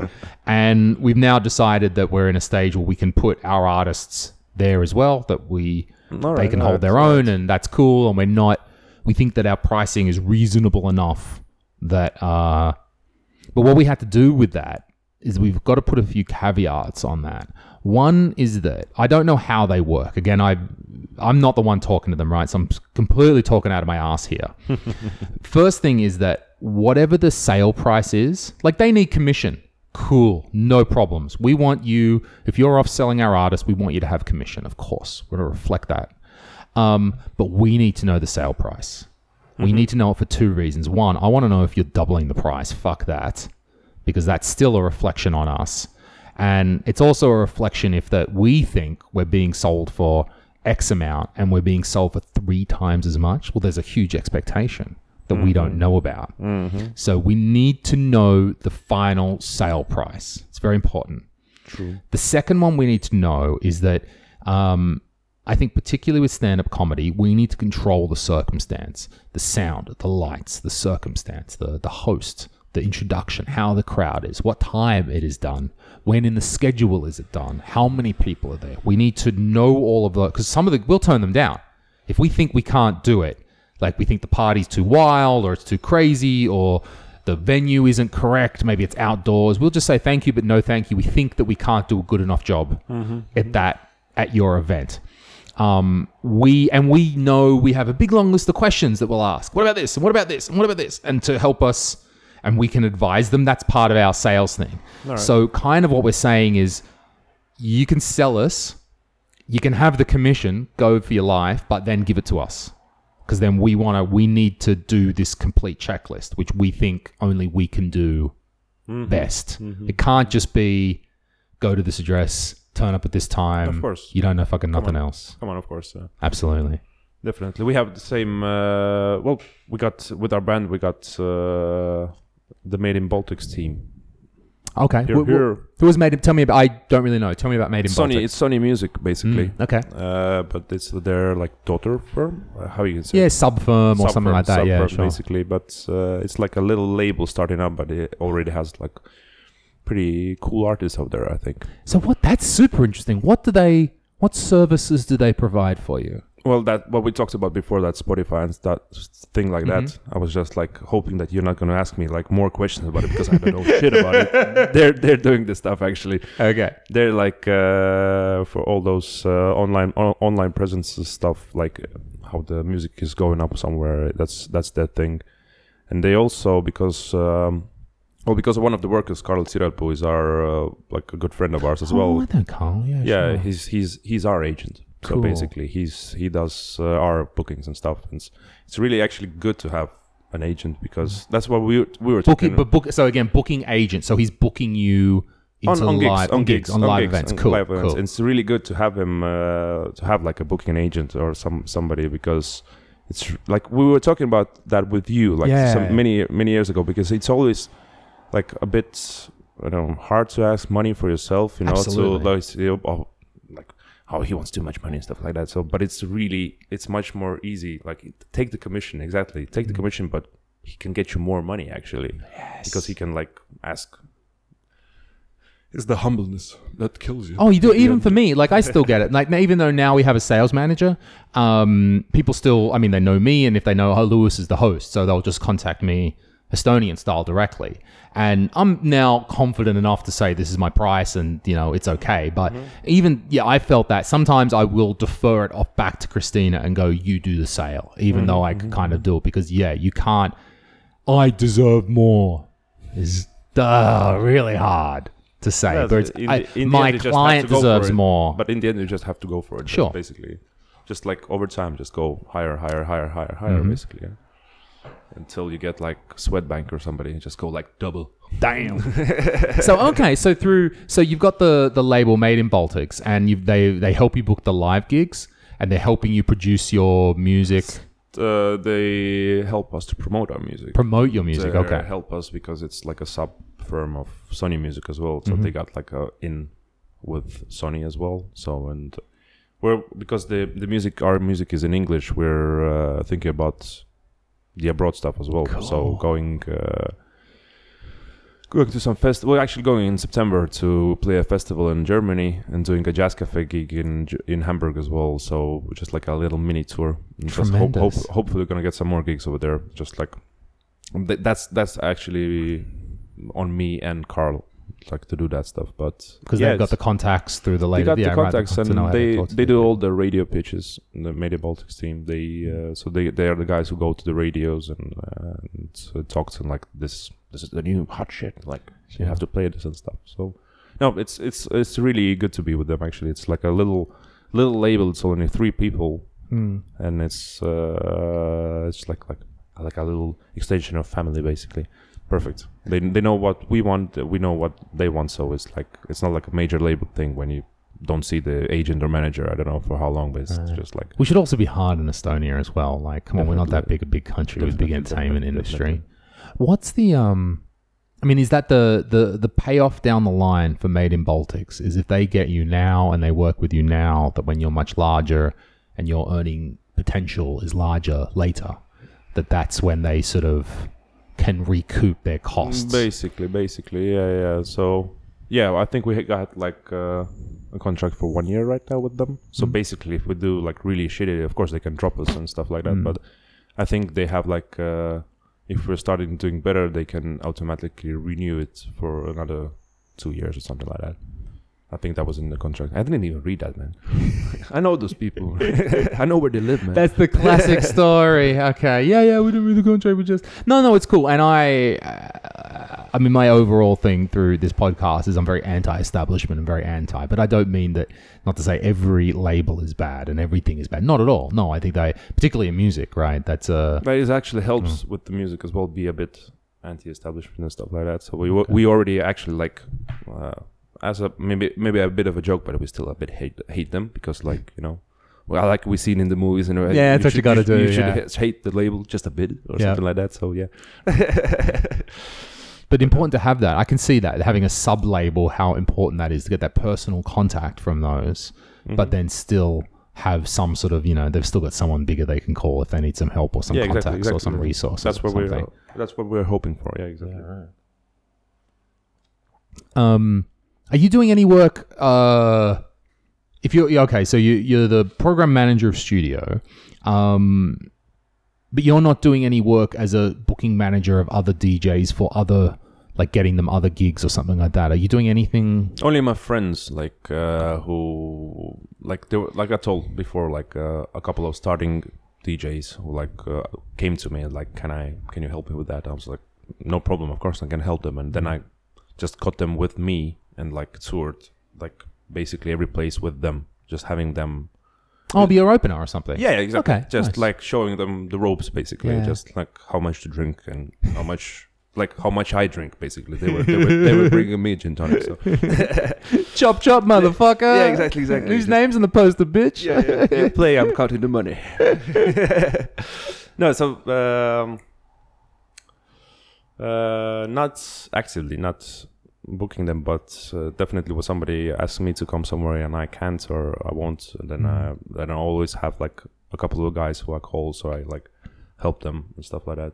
I've been actually thinking about it, like you told as well, the agency and for DJs, like to know everybody, just grab them and have them all under the one roof.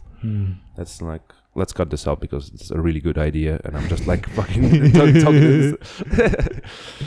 No, but but I think I think as geniuses as we goddamn are, Phil, I don't think it's an original idea. Yeah, true. I think true. Like someone, you know what I mean? Like it just takes someone to do the work. In the end, I always come back to the same place because it's Estonia.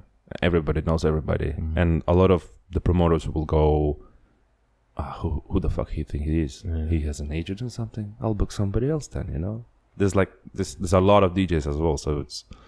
So, that was it, because I remember years ago we had this talk like, hey, we're booking comedians, they're already talking to event companies, we're already going to parties.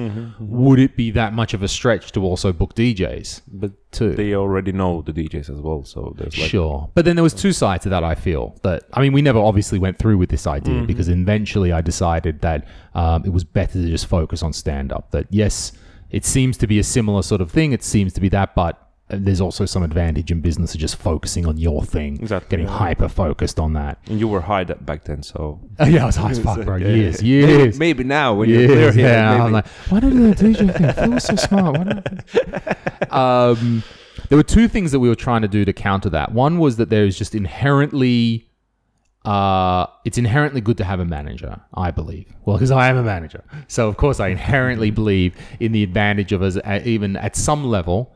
When you get to a certain level of having a manager to help you, guide you, be your equal, and to mentor you through that process. And I'm going to get back to that a little bit. I want to talk a bit more about that. And the other one was that we're thinking maybe there was at least that if my name was recognizable and they're like, oh, it's like I already know everyone in the clubs through the work with Comedy Estonia. So at least that it's like, well, who's this dickhead coming with his manager? No, it's just, oh, hey, man. Hey, you know me. I'm Lewis. We do the things at your clubs. We're also doing, I could maybe come in. Maybe this is the idea. I don't know, to avoid that resentment or something. But anyway, that our plan never came through in that way. It's just my own ego thinking that I'm amazing and think that everyone's going to love me and no one's going to resent me. Of course, fuck, what am I thinking? There's when you have a bad manager, then it might be bad for the artist as well. Like, because I just wanted to say this one rap artist, he has this, I think it's, maybe it's just the girl he knows and she's just trying to help. But she does this chain mail. I can see she sends to all the clubs. She can even go to the BCC side when you don't see the others, you know? Yeah. And I can see she's sending like twice a year, 3 times a year. She's sending the same mail, basically. He has a new single out. Book him, please. And basically I can see all the clubs she's sending it to, you know. It's like I'm just like, hell no, I'm not booking that. It's just work. So I actually, all right, bad art, get a new manager.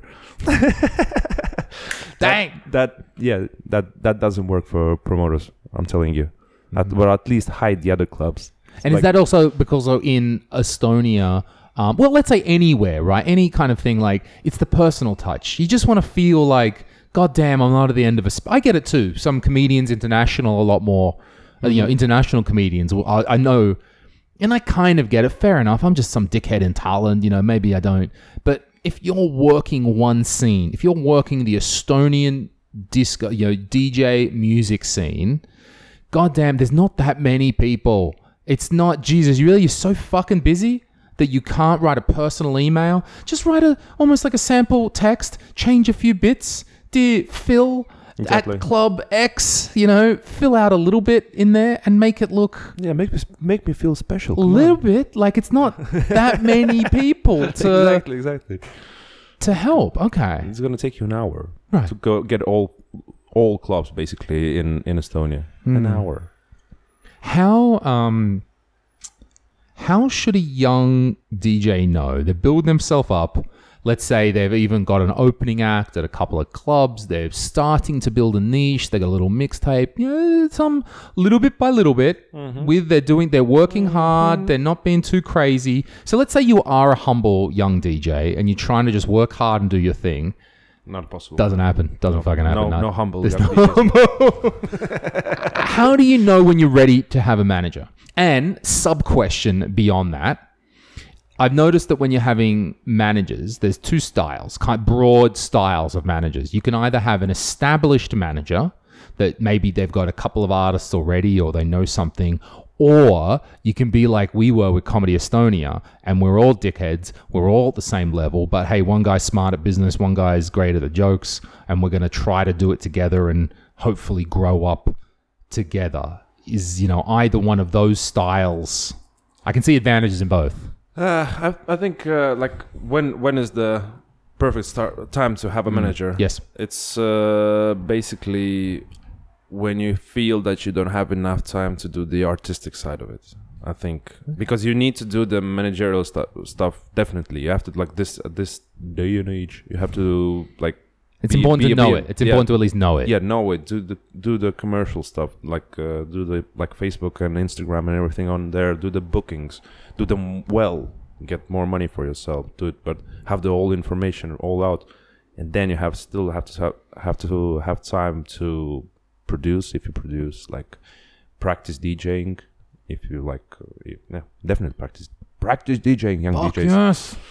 And whatever else there is. So I think when that's when there's like more commercial stuff and more booking stuff than your practicing time and your like making music time, then and so basically what I'm saying, when there's so many emails coming in, there's so many people want you, then well, you can afford a manager then. Makes sense. Yeah. Okay. So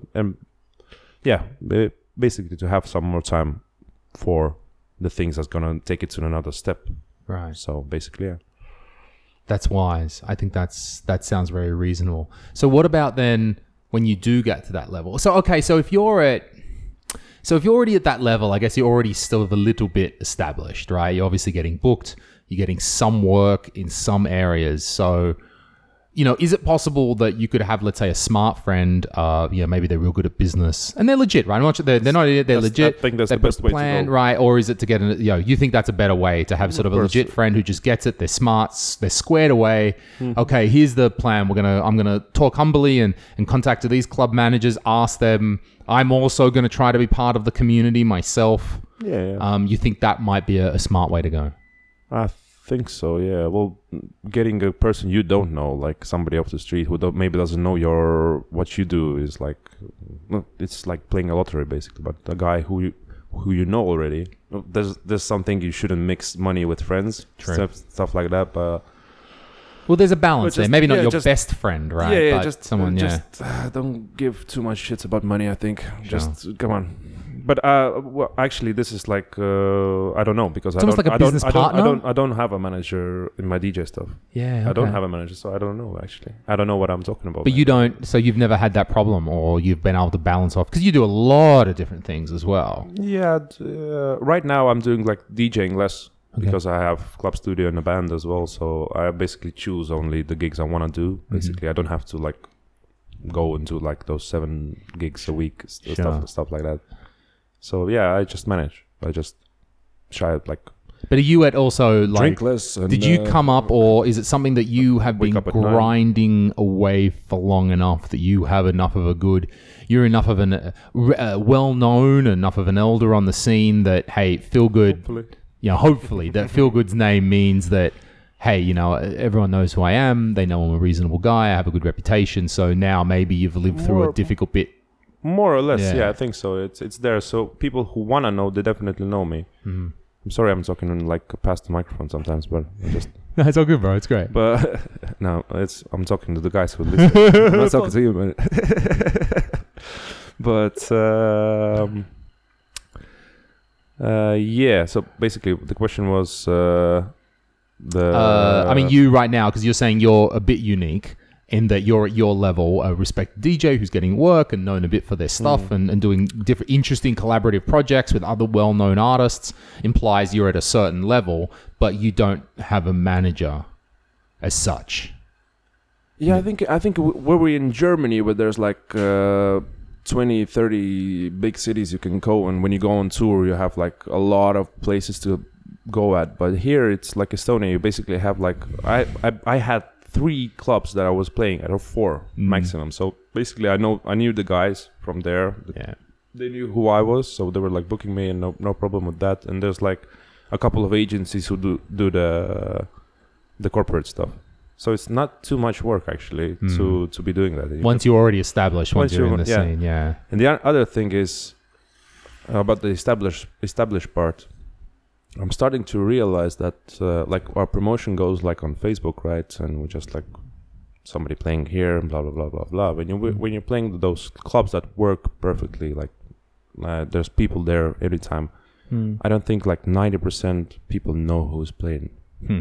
Because the club, people are coming to the club, not for the event. Yeah. So basically, that's like established, and people know who I am. I don't think nobody gives a shit who I am. I think, in my opinion, it's just like okay, he's doing a good job in that club. That club works. All right, it's going well. Okay, by reputation. I think, Studio is I've always observed Studio is one of those clubs that is still banging. Like I think.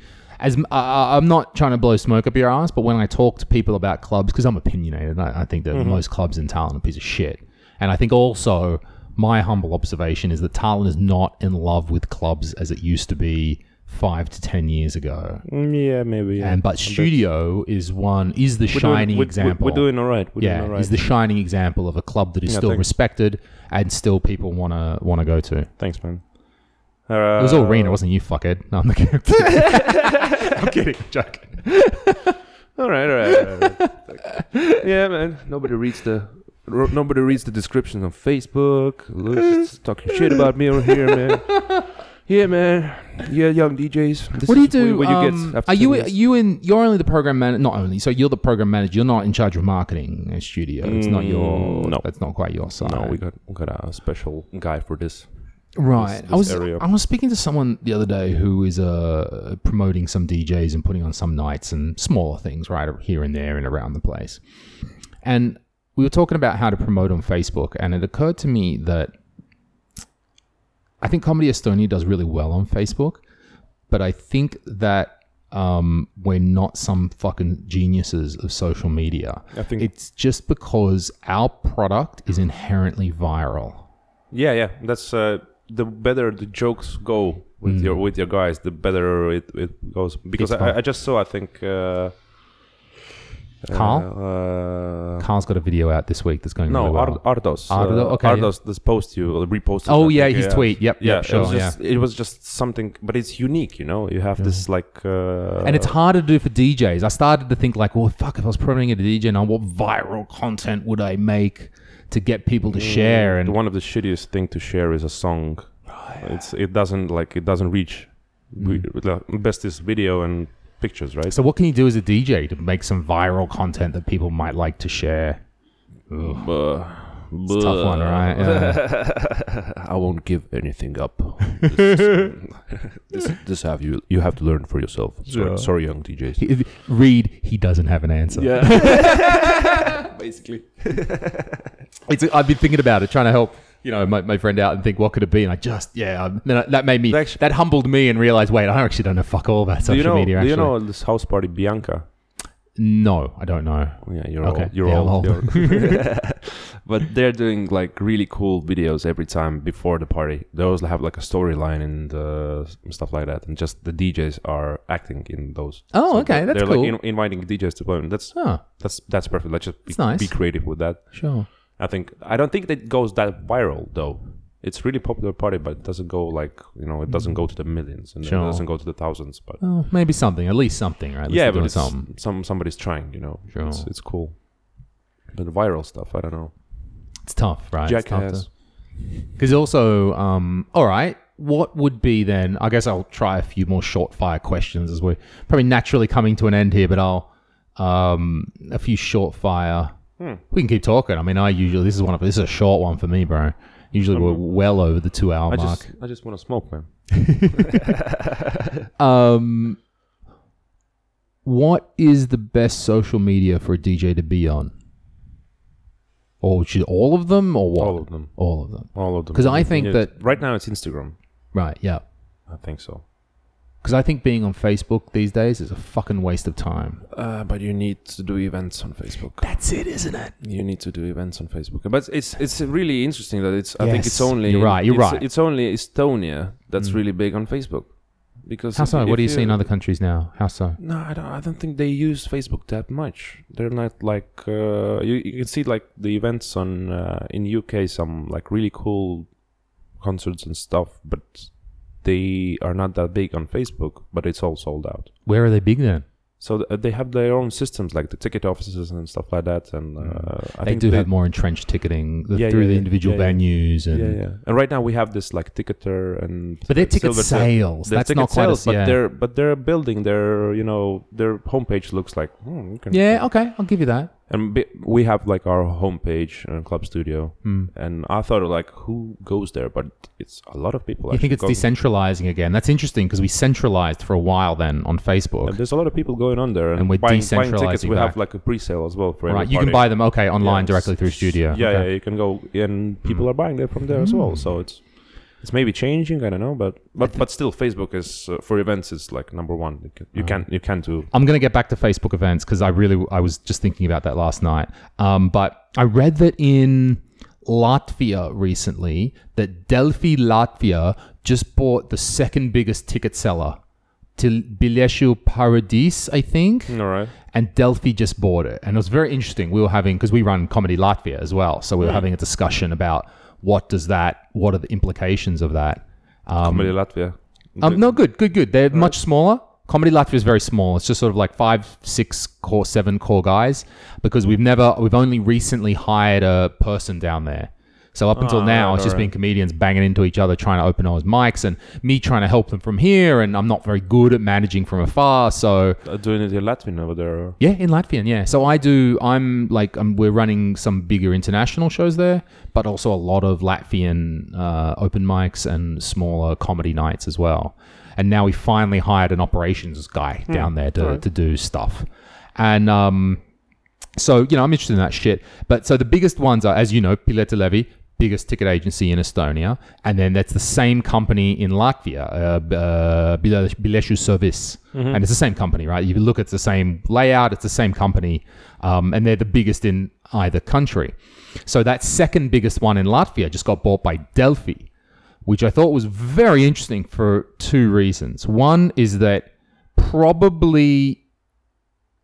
Pileta Levi is so big and so dominant in the marketplace that maybe these up-and-comers, while they're doing fine, they're still way down here. They're still not even the fucking zone of Pileta Levi. So maybe a cash injection from a bigger owner is what they need to grow. Maybe they need that to push up to do more marketing, invest in their infrastructure, some shit like that. It was also put to me that maybe Delphi wanted to buy the second one to market. They do a lot of their own events. And it's also to become, not quite to bring it in-house, but to sort of partially bring it in-house as the Delphi ticket platform because they're doing their own things too. Remember back in the day when friggin' BDG decided that they got sick of Pileta Levi and they made Ticket Pro, I think it was, here? Yeah. And then we had to sell at the Nokia concert hall. You had to sell through goddamn Ticket Pro. And I was all so pissed off back then because Ticket Pro was so less viewed than Pileta Levi. I was spending like 2,000 more per big show because they forced you to be on Ticket Pro because of the traffic. And then eventually BDG gave up on Ticket Pro and sold it to Pileta Levi. And I was so goddamn thankful that I could use Pileta Levi to sell that hall. That's the thing with the little ones, right? That's the problem. Right. So people don't go usually on that site to buy the tickets, but that's what they're looking for actually. Those little ones, they're looking for like the new partners. Yeah. Because we had in studio, we had a guy come in as well from I think Ticketer. Yeah, they've talked to me as well. Yeah, it's just like let's work together and stuff like that. But if you've already got your own platform to sell your own tickets, no, we got GateMe. Oh, GateMe. Okay, Yeah, we got GateMe, and Yeah. it's just works perfectly for us because it's like list managing, more list managing for us than even selling tickets. Sure. It's just like really comfortable zone, Yeah. comfy in that GateMe zone. But yeah, they're always looking for like big partners. I think that the cash injection you're talking about, I think that would come with basically having like Estonian Kontserdimaj just saying fuck to Pileti Levi. Right. And they would just do all the tickets from like ticketer.ee. That would like solve the problem. They're going bigger and bigger, I think. Because I think it was a while back now, maybe I forget how many months ago, maybe it was the end of last year, when Tommy Cash did his big gig, and it was through Ticketer, I think. And I thought, fair enough, that's a case for using that, because Tommy Cash is big enough to bring the people in. That's, the difficulty is for everybody else, we need to do proper marketing and convince people to come where you go into Tommy Cash or not, right? He's so big that people would use whatever the fuck service it was on. So that, to me, that made sense that for Tommy Cash to put the tickets there. But basically for me, I'm not jumping ship from Pileti Levi anytime soon. To me, their commission is not that bad. They're our good partners. We know them well. They're really very flexible. They really help us a lot. The commission is not that bad. Like, we'll but give it's you... more expensive than the others. Oh, yes. It is a few percentage points more expensive, but it's still not that bad considering. And then when you factor in that the traffic that Pileti Levi gets, the credibility that you're on Pileti Levi and people can see it and it's there and it's the place to be, that is worth money to me. And it's worth more than the extra percentage points of commission that Pileti Levi are a little bit higher because they're the premium service in the market. But that's the number one place you go if you're looking for something to do, right? Pileti Levi. Yeah. Because even on Facebook, you're not invited to every event. So you just see the events basically that you're the invited to. algorithm is fucked. Yeah. Facebook. But that's what, okay, so to try to maybe wrap up just with the Facebook issue then. So Instagram shaved off photos of Facebook and went, hey, we're our own thing, right? So Instagram said, we're just going to do photos, and they're just photos. And then Twitter is essentially, we're just status updates. We don't give a fuck about nothing else. Like, yeah, they've got pictures and stuff, but we're just about status updates. And then because my business and your business is events, I'm very carefully thinking like, what could be the thing to chop off events? And the conclusion that my friend and I came to last night discussing this is it's extremely difficult to chop off an event because an event is inherently social. By very definition, an event is more than one person. I can put up a photo on Instagram. No one fucking knows who I am. It doesn't matter. Maybe it gets a little share, but I need people to make my event system popular. And without the social shit around events, you're just a goddamn directory lookup service. Yeah, exactly. Could have said it better myself. Oh, goddamn. Because they do, Facebook has an app. I think it's called Places. Oh, and really? it's essentially just, essentially just their events. No, it's called Local. Sorry. It's called Local, and it's basically just showing you Facebook events. Oh. And you can search by the region, but it's so goddamn dead because it's just showing you events.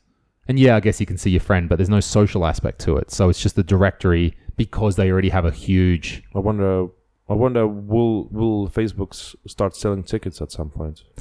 Facebook already have an integration with Eventbrite. All right. We did that when Sander performed in Australia in January. We sold them the tickets directly through Eventbrite. And as we discovered, if you've somehow got your credit card plugged into Facebook, it was automatically happening. You could buy your ticket through Facebook and never leave the Facebook interface. Jesus. If it goes through Eventbrite. All right. So that's the problem with Eventbrite. It's not social enough, right? It's still just events without social. Why am I looking at Eventbrite? Yeah. I think one of those, just coming back to the little ones, the Ticketer and the silver tickets and whatever those are. I think a lot of promoters love it because you can buy with your phone credit, You can. Really? So the ticket shows up at your mother's Elisa. So that's how you get the young people to come to your party. So basically, if they don't have cash, they still can buy tickets. I really like that scheme. That's why I love putting stuff on my phone because it goes directly to my company account. Yeah. So it's not like the accountant never looks that deep into it. So you can put whatever the fuck onto your phone bill and it just gets paid by the company. Basically, yeah. Oh, I didn't know about that. That's really interesting. And that would be more, I mean, maybe not a €50 ticket, but a €10 ticket to get into the club. No problem. No problem. Works. Okay. Really cover your tracks, you know. That is the one thing. As much as I love Piletilevi and, you know, those guys, we're good partners with them and I love those guys. Shout out to Kurt over there. He's always helping us out. Fucking rock and roll, brother. But goddamn, their back-end interface sucks. They made it better a while ago, but... What I think... the one thing that I think that these ticket companies could help... The one way that they could convince me to switch... is if I believe in the big data is eventually going to solve a lot of our problems, the algorithm and the big data. And so they've got all of this data, right? From every show, every ticket sale, where it happens, the time of day, all this fucking data, right? Run a goddamn algorithm over that and give me better information about my audience. I think legally they can give you that, Sure, right? abstract it. No, I don't need to know where fucking Joe Blow lives, right? You don't need to tell me all that shit, right? But really, abstract that data. Yeah, even now you can get the email addresses. You actually legally you can get them. No, probably the GDPR means you can't. I don't even want email addresses. Yeah. I want to know things like what is the better marketing strategy in a town? What we analyze shit like did you know? Probably not. It's surprising that Valga is our most offline. The city that buys tickets the most offline for us. Because you can buy at the outlet, at the store, at the kiosk, at the Rimi or whatever the fuck, and you can buy online. And Valga is the city where they buy the most offline, which does have an implication that the most fucking rednecks out there not using computers, right? The South. So in the deep South, right? But there's got to be abstract information, not singling out that they can tell me. Doesn't give you that. No company does right now. I think there's. No, I think that's where the. I think it was Silver Ticket who came to us, or they have that. Like they have the. I think they have that information. More insights. I would like love. You know, like on Spotify or somewhere. It's you can see like the countries and. I mean, they do, but more. I want more. Because what I'm trying to do, essentially, the formula becomes, the better I can target my customers, the less I have to spend on marketing. Definitely. And if I can spend less, like if I can spend $1,000 less on marketing, I will give that $1,000 to the ticket company. I am fine to spend the same amount of money, but if it means less effort, I don't have to put up some posters. I don't have to think about a marketing plan. If I can just give more money to the ticket company and they say this, this, and this, I'm like, fuck yeah, I'm still saving money. So they could add more value and charge more for these premium services because they would reduce my marketing costs. This is what I want. Someone fucking make this, please. Take my money. Talk to Silver Tickets. Okay, I can talk to Silver Tickets. I think so. There was something saying something about that exactly. Okay, cool. So something over there. Maybe it was like an under the table deal. I don't know. Who knows? Maybe it's coming. You know, it's always coming, right? Yeah. Skynet's going to take over, and Skynet's. We've handed. It was the year. It was July 23, the year 2021, when we handed over complete control of our ticket sales to the algorithm. That's when everything went wrong. Let's wrap it up. Bro. Unless there's some more. No, I think topics. You good? I think I'm good. Just people listen to Gramophone on Spotify. Tell us where they can find out more about Feel Good and Gramophone. www.gramophone.com is where we at. And basically just listen to our music and come to the parties and, I don't know, come to Comedy Estonia as well. Absolutely. Have a laugh at home. We've got Carl's filming coming up next week in Helldeke.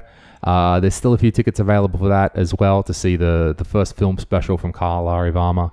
And follow Phil, follow him on the things. It's Estonia. You can find you on all the social medias and all the... Yeah, but there's a lot of Phil Goods all over the world. So just look for Dr. Phil Good with, if you know Nupogadi, the cartoon. So he's dressed up as Hunter S. Thompson with a cigarette in his hand. That's me. Nice, bro. This has been really good talk. Thank you for coming along. Thanks, man.